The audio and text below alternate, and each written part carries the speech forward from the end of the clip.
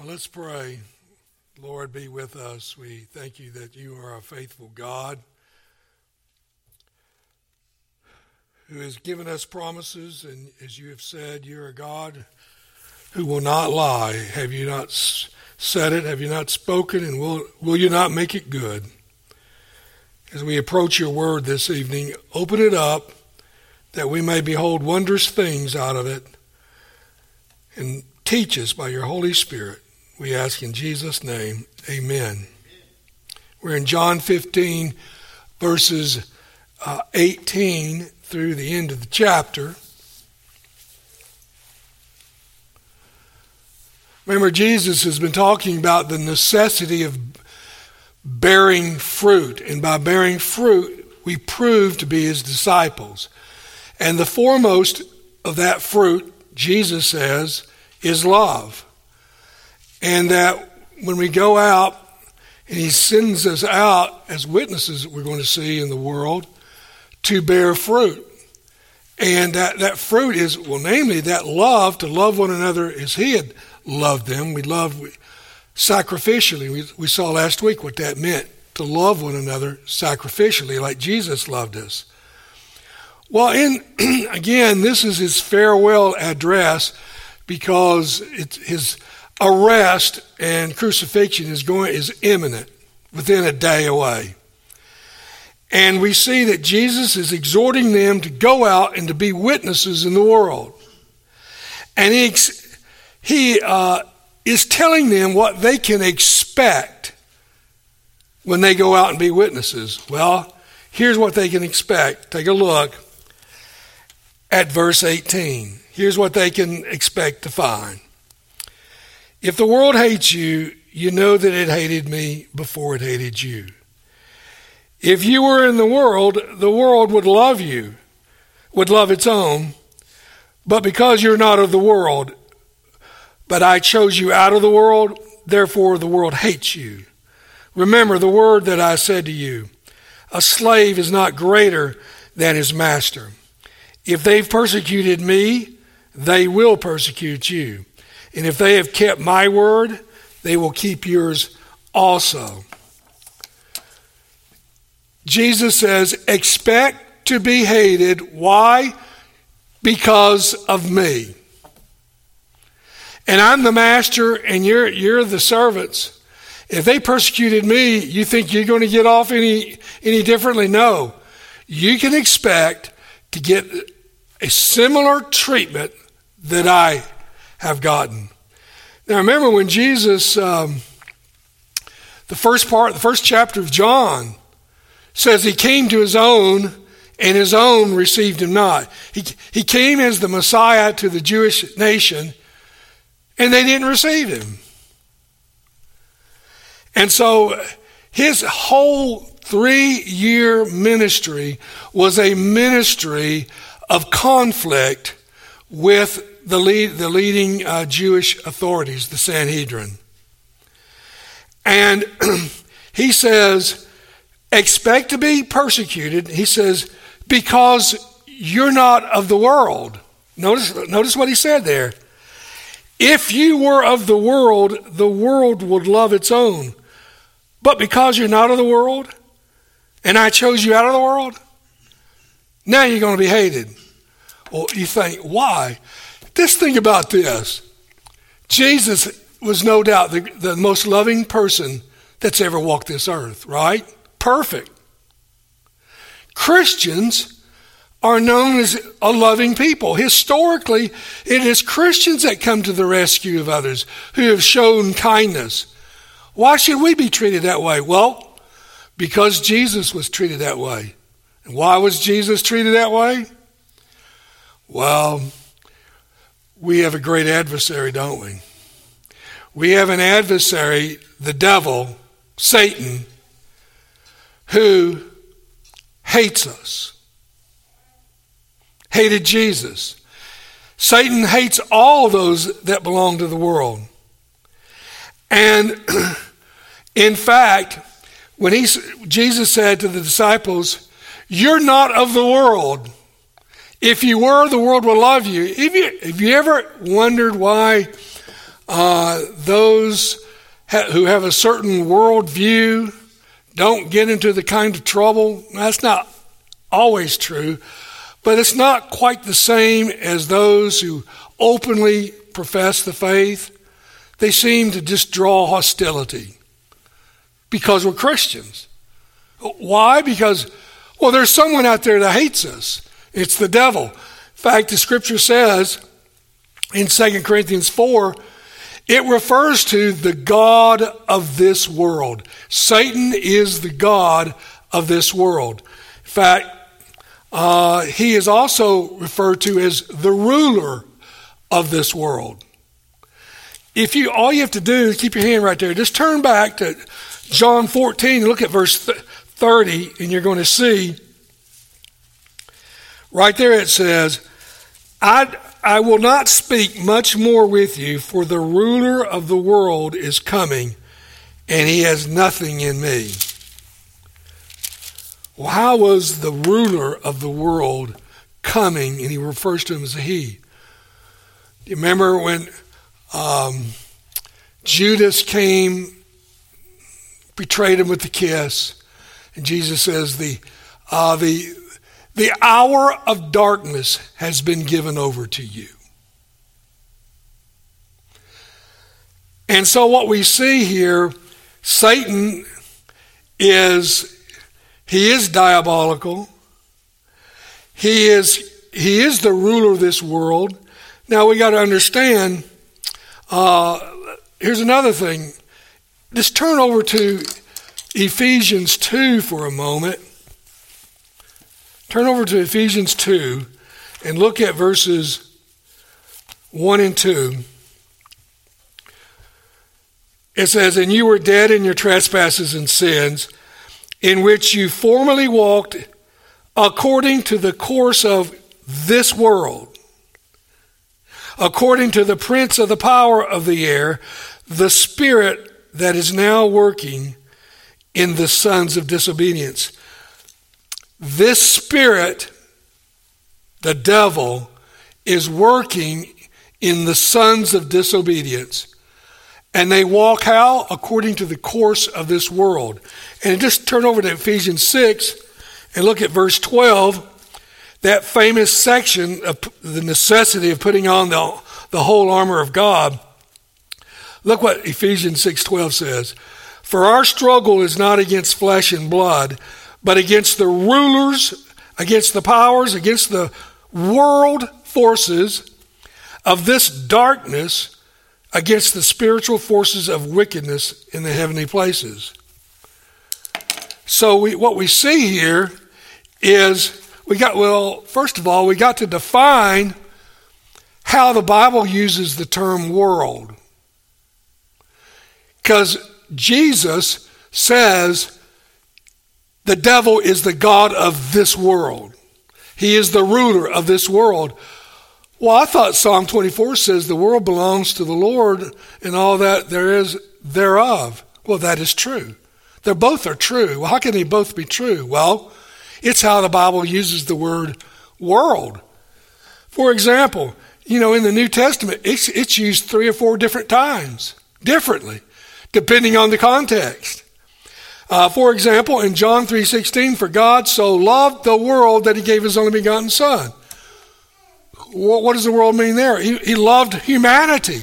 He loved, as Revelations 5 says, he has his people in every tribe and tongue and nation on the face of the earth. So the world there means the mass of humanity. Well, if we were to turn over to 1 John 2, you'll see how the word world is used.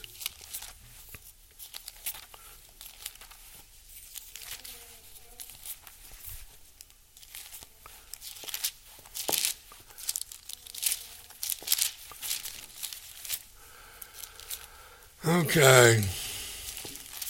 1 John 2, 15 and 16. Here's the admonition. Do not love the world. Wait a minute, I thought God says he loved the world. we're going to see how he's using it different here. Nor the things of the world. If anyone loves the world, the love of the Father is not in him. For all that is in the world, the lust of the flesh, the lust of the eyes, the boastful pride of life, is not from the Father, but is from the world. Right there, obviously, the word world is used in a negative sense to consist of this whole system of thought that is in rebellion against God, that encompasses sin, the lust of the flesh, the lust of the eyes, pride, all those fruit of the flesh, like Galatians talks about. That's a world's thinking. Look at 1 John 5. Look at 1 John 5, 18 and 19. We know that no one who is born of God sins, but he who is born of God keeps him, and the evil one does not touch him. We know that we are of God, and the whole world lies in the power of the evil one. Do you see the similarity? The whole world lies in the power of the evil one. That spirit who works in the sons of disobedience. That God of the world that's blinded the minds of the unbeliever. That ruler of the world that's in opposition to everything that is true about Christ and his disciples. Satan is the god of this world. He is the god of that world system that hates God. And Satan hates Jesus, and because you and I belong to Jesus, he will hate us, and does hate us, and does work in people's lives to cause problems for you and me because we're Christians. And the sooner that you and I realize this, the better off we're going to be. We've got to realize that we are in a spiritual war, whether we like it or not. And if we're in that spiritual war, we better have the armor of God on. That's what Ephesians 6 is all about. You and I better put that armor of God on because we're in a warfare. Well, I don't want to be in that war. What does it matter if you and I want to be in that war? We're in that war by the fact when you called upon the Lord Jesus as your Lord and Savior, you enlisted in the army of Jesus, and by being in his army, Satan says, I'll do everything I can to ruin you. Now, Satan cannot get at our soul. The Bible makes that very clear. But he sure can cause us a lot of grief. Remember Paul, when he was going to the Thessalonians, says, I would have gotten there to you sooner, and yet Satan thwarted me. I thought that's an interesting thing. Paul, all the trouble that Paul encountered was inspired by the devil. And again, it doesn't matter if we say, well, I didn't sign up for this. Well, you may not have consciously, but you are in that war, and just accept it. I remember John Lofton some of you might have known John Lofton. He was a reporter for the Washington Times. He was he was on some of the big talk shows. He was a very conservative, but he was a great follower of Rushdoony and all that. And one time John Lofton was speaking at Bob Jones University. You know Bob Jones, it's commitment to Christ. And in the question and answer, a young college girl spoke up and says, Mr. Lofton, why aren't we accepted on this? Why isn't this our Christian worldview accepted? And Lofton looked at her and says, my dear, it's because they hate your guts and wish you were dead. That was his response. And that's true. The world hates us because it hates Jesus. And Jesus says, look, I'm sending you out as witnesses in the world. You might as well get used to it. But here's the thing. Now, we can be grieved over the fact that we are hated because of Jesus, but let this comfort us. Matthew 5:12, where Jesus says, when we're persecuted, rejoice and be exceedingly glad, Jesus said, because great is your reward in heaven, for so persecuted they, the prophets that were before you. If we get a lot of hassle because of our Christian testimony, consider yourself in good company. Consider yourself in the best company. And Jesus says, I don't know what that reward will be. It doesn't matter, but Jesus says there's going to be a great reward for that. So, okay. That's wonderful. It helps us get through it. It may be tough, but when we realize this is what we were to expect to happen to us, and Jesus says, you're special if you're treated with such disgrace, because I was treated this way. So the promise is, Jesus says, if they have kept my word, they're going to keep yours also. In other words, even in the midst of us going out and the world hating us, we're going to see success. There's going to be conversions. And we should be thrilled with that. And he says, you're going to find those whom God is going to work in their life who will respond to the gospel message. And therefore, you're going to see some success even in the midst of such persecution that you are going to find.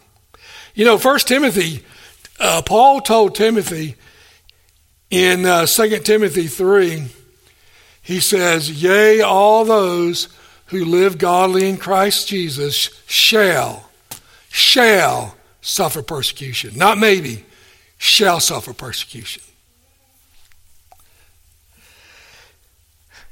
And he says, if they kept my word, they're going to keep yours. If they rejected my word, they're going to reject your word. It's going to go both ways.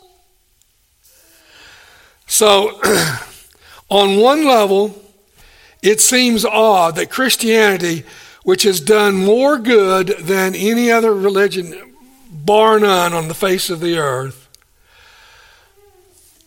but we're still hated because this world is under the influence of the great adversary.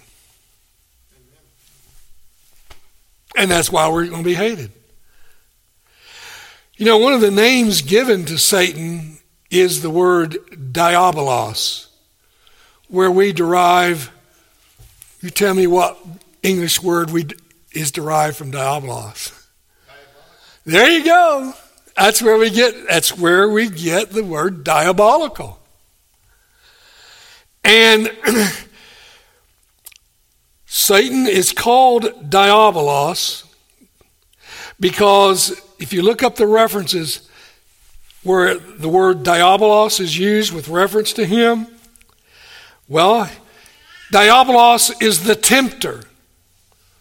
He was the one in the Garden of Eden that tempted Eve. Diabolos is said to be in Scripture the slanderer. Diabolos is said to be by Jesus the liar. Diabolos, Jesus says, is the murderer. So he's the tempter, he's the slanderer, he's the liar, he's the murderer, he's a bad guy. He's the epitome of evil. And he hates you, and he's the spirit that controls the world system. And when we run into trouble, it's because Satan is the energizing force. He's the energizing force behind all the wars that this world has ever seen. He's behind it. Jesus said in John 8:47, he who is of God hears the words of God. For this reason you do not hear them, because you're not of God. So, in John 15, verse 22, Jesus says here, turning back to John 15,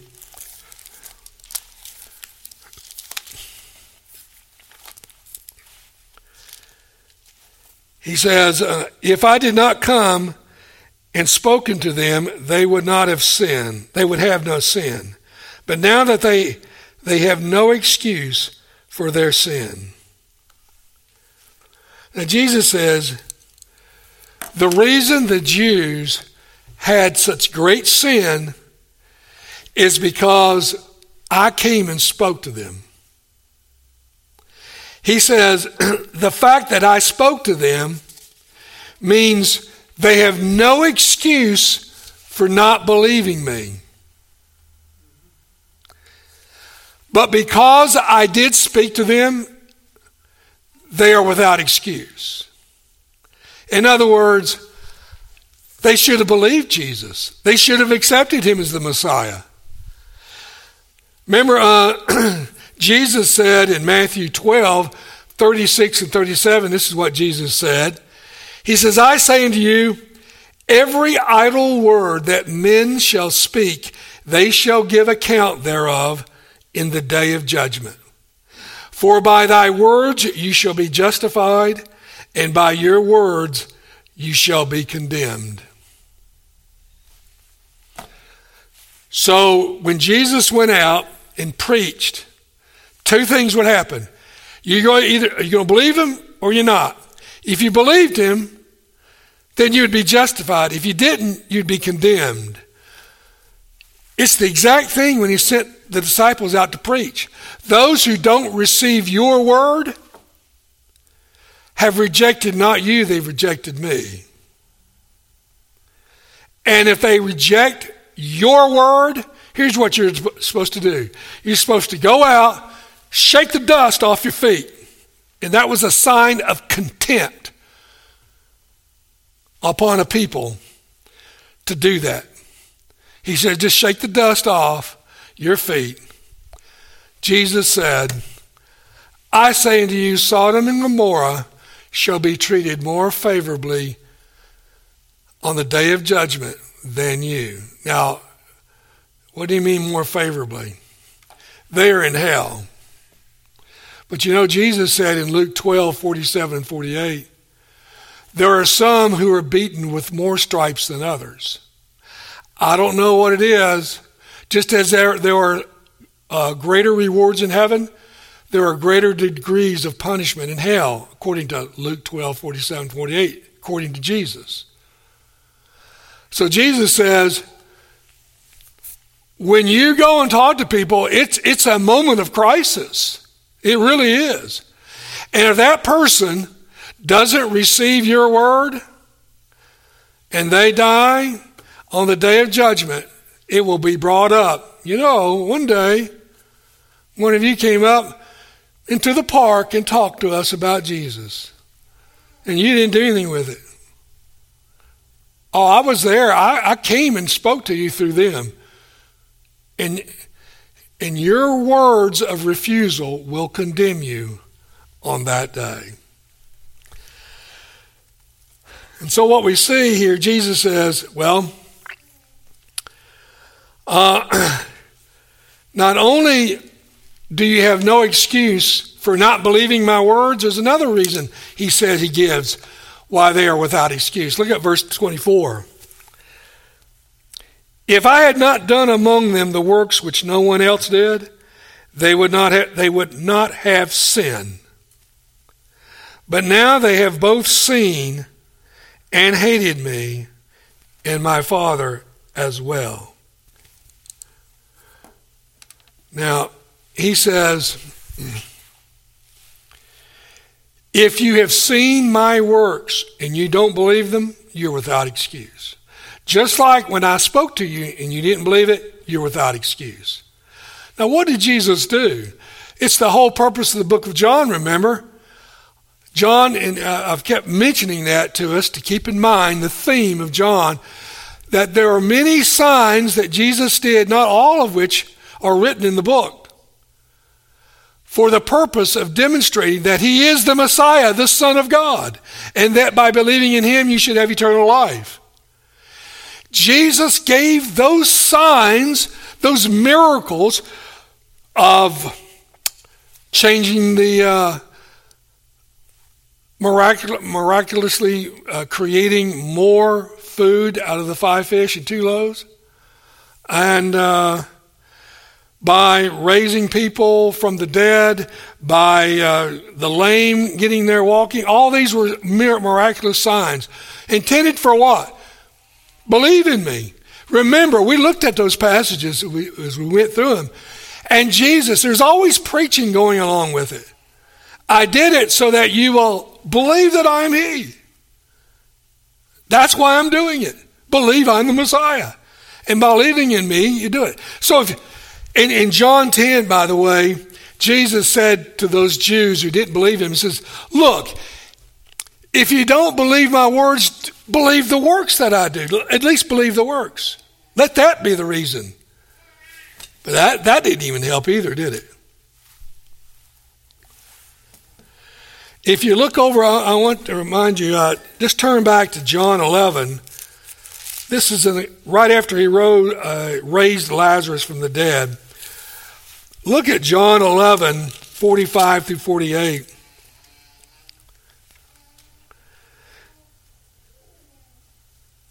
Now, this is immediately after Lazarus comes walking out of that tomb after being 4 days in that tomb. Many therefore, verse 45, many therefore the Jews who come to Mary and beheld what he had done believed in him. All right, they did what they were supposed to do. But some of them went to the Pharisees and told them the things which Jesus had done. Therefore, verse 47, the chief priests and the Pharisees convened a council and were saying, what are we doing? For this man is performing many signs. I'm going to want to just reiterate what I did when I went over this section. They acknowledged that he was doing miraculous signs. They couldn't deny it. He is performing many signs. What are we going to do about it? They couldn't let it go on. They had to do something. And what they decided to do was not believe in him, but kill him. They knew better. Jesus says, if you don't believe my words, at least believe the works. Well, they didn't believe the works. Even though they admitted it was a miraculous work, it didn't affect them spiritually at all.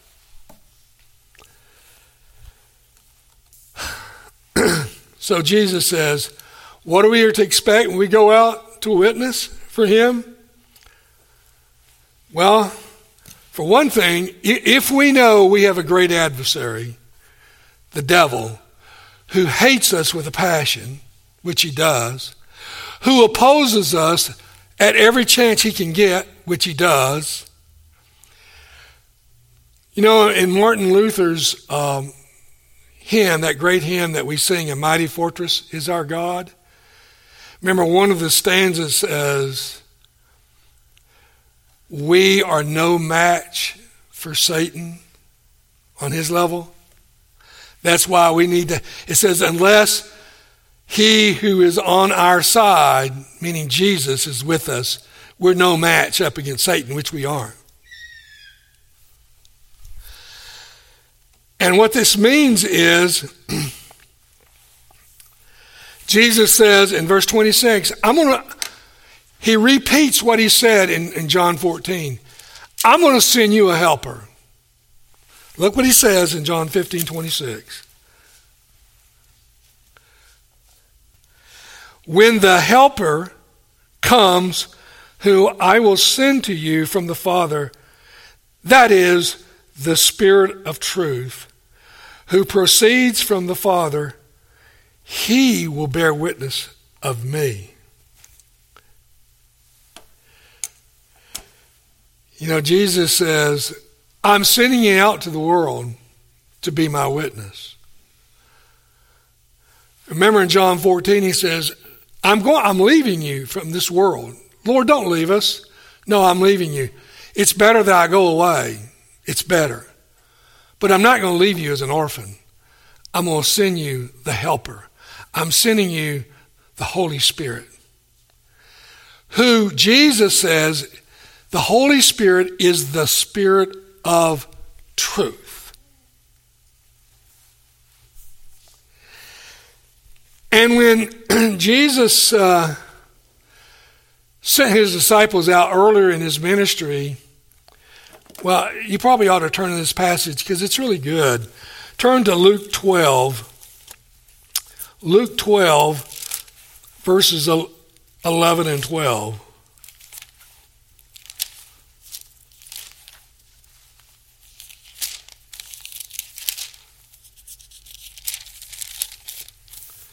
Luke 12, verses 11 and 12.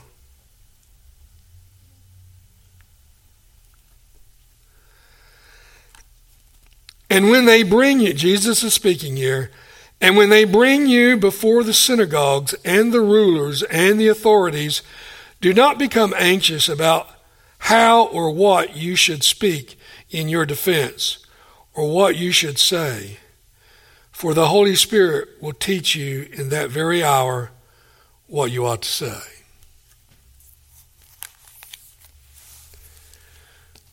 You may recall in the book of Acts when Paul went to Jerusalem after his third missionary journey and brought Timothy into the temple, that caused no small stir to the Jews. Says, we're going to kill Paul for defiling the temple. And remember, they were going to, and then there was such an uproar, the Roman soldiers intervened to get some peace, and they arrested Paul.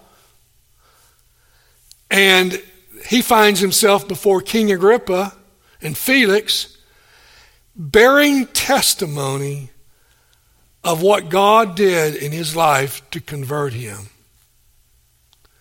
So at that hour, the Holy Spirit was with the apostle, wasn't it? Telling him what to do. Now, you and I may not have that same relationship maybe that Paul had in the apostolic age. But remember, what is the Spirit? He is the Spirit of truth. And what is truth? We're going to see when we get to John 17, Jesus says to the Father when he's praying, Father, sanctify them in the truth. Thy word is truth. So now, post-apostolic age, when you and I go out, we have the Holy Spirit with us. The Holy Spirit is going to empower us. The Holy Spirit will encourage us.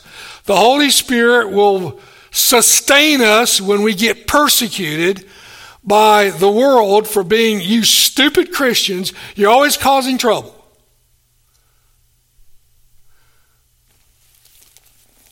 And you're on board with this abortion issue and you want to save all this. Why don't you just accept the status quo? But no, you cause trouble. And then they'll cause grief to us. And wherever we go, they will assault us. Well, let me just conclude with this. In the book of Acts, the first chapter, right before Jesus ascends into heaven, here's what he told his disciples. Acts 1, verse 8. And this actually is the outline of the whole book of Acts.